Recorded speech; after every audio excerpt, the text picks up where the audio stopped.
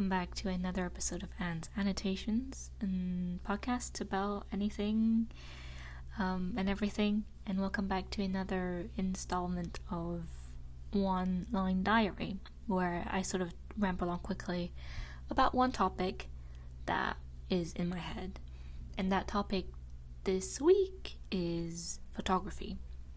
I just finished a sort of online conversation through Zoom with some of the professors, people just at my uni. It's sort of a casual thing. And we talked about photography and how we've interacted with photography. And, that led me to bring up two photos that I think has lots of sentimental value to me. And I value them quite differently, and I feel each time I look at them, I interact with them very differently. So the first one is this photo my friends and we took. I think that was the year right before I left, or perhaps the year just after I left Vietnam. I came back, I met them up, and we went to our old school. The school is still there, but they've just moved campus. But we went to the old campus, where we all were before we left. Lots of the people who left. And we took a picture of ourselves right in front of the gate. And it's one of the few Polaroids that I think I've brought with me for the longest. It's the first Polaroid I think I ever had. And the one that I always make sure it's there and safe. And it's very sentimental for me because even though the periods leading up to my leaving perhaps weren't like the brightest days in my life, I still find that moment of just uniting a bit in that nostalgia together about that old place that we used to go to, that old place where a lot of things happened. I think the area surrounding the school, because it was like right smack in the middle of the city. Right outside you've got cafes, restaurants, lots of mini shops. It's a small kind of street, but it was a very busy street, and we had to rent out rooms in different areas for different things because our campus was just so small. And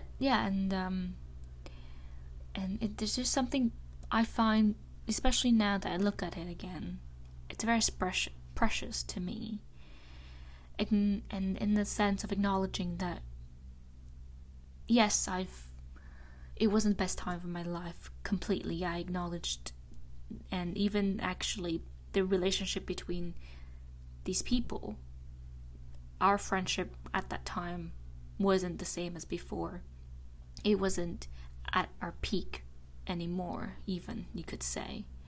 Yet there's just something I find precious that I cherish, captured in that moment where it wasn't, we weren't best of friends forever, but at the same time we were there together.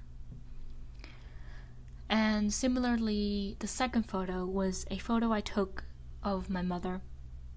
It was a series of photos I took for my A-level art, which I think I was working on the idea of memory, stories, whatever, in art.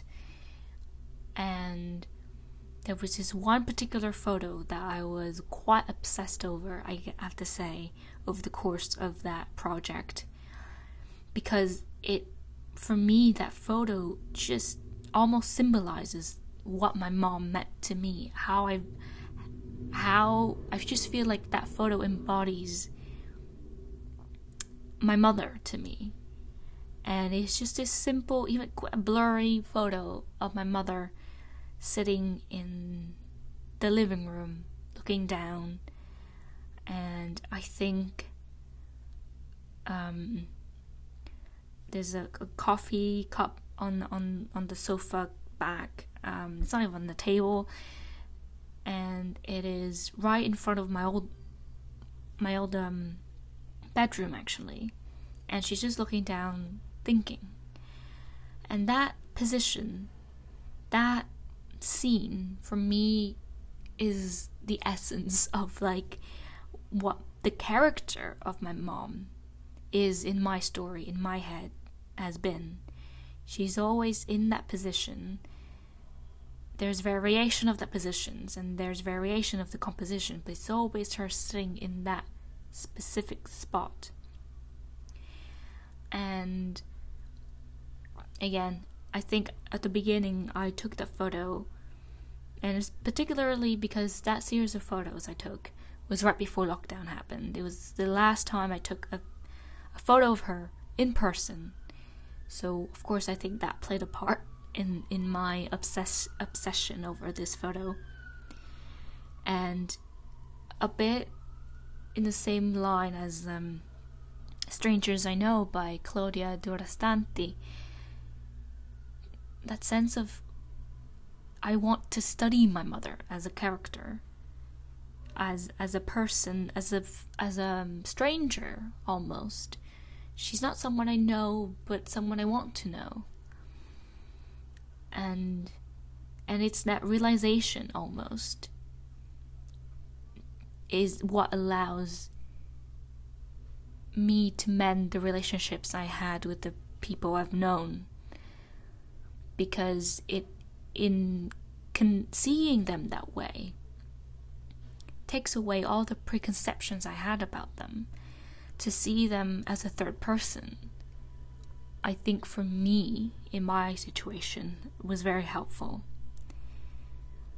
You know, I think a lot of people have their ups and downs in relationships, in their family in particular, because family is very complicated in the sense of there's a duty and there's, you know, blood ties that you suddenly feel you're obligated to have a certain kind of relationship.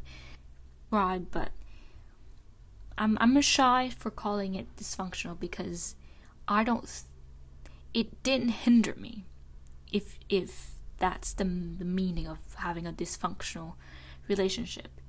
It used to bring out quite the worst in me, but it was through that bringing out the worst that I know it was the worst, that I know that this bad side should be controlled in a way, and at the same time is also to realize why the relationship is dysfunctional, and that sense of not just changing you but changing how you perceive the other is important for me, at least.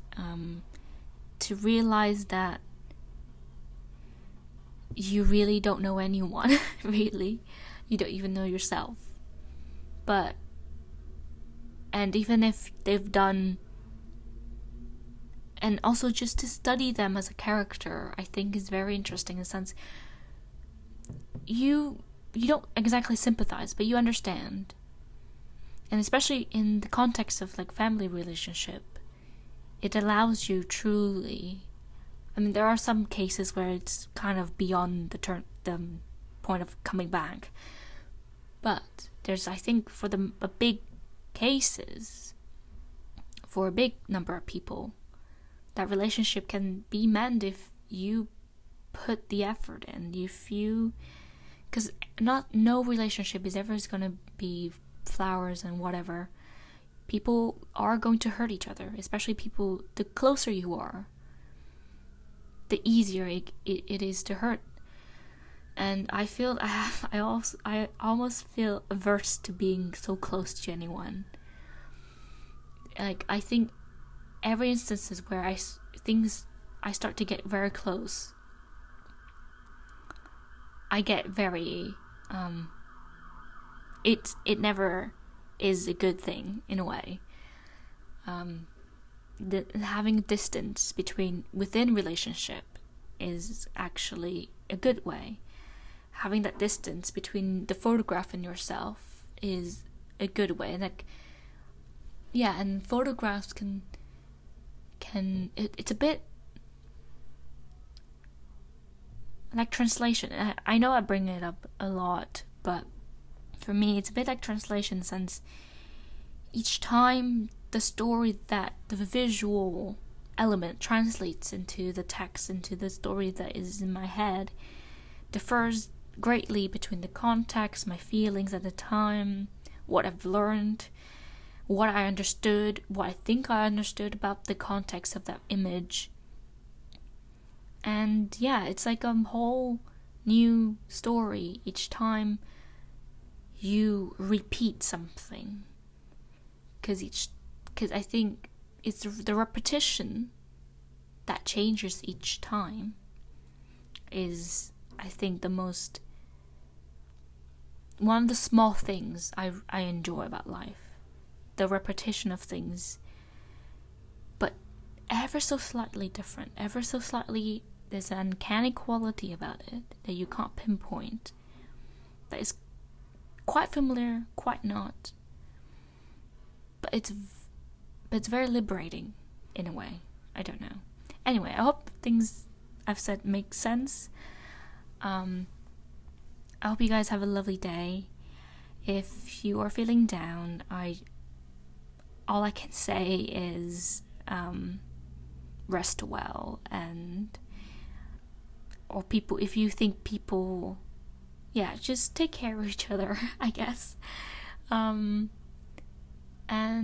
yeah, I'll come back hopefully whenever I feel inspired to produce another recording that is coherent. Because actually I think I've recorded myself a few times before this, but none of them were coherent enough for me to feel comfortable publish it. But yeah, have a lovely day, and I'll see you guys another time. Bye.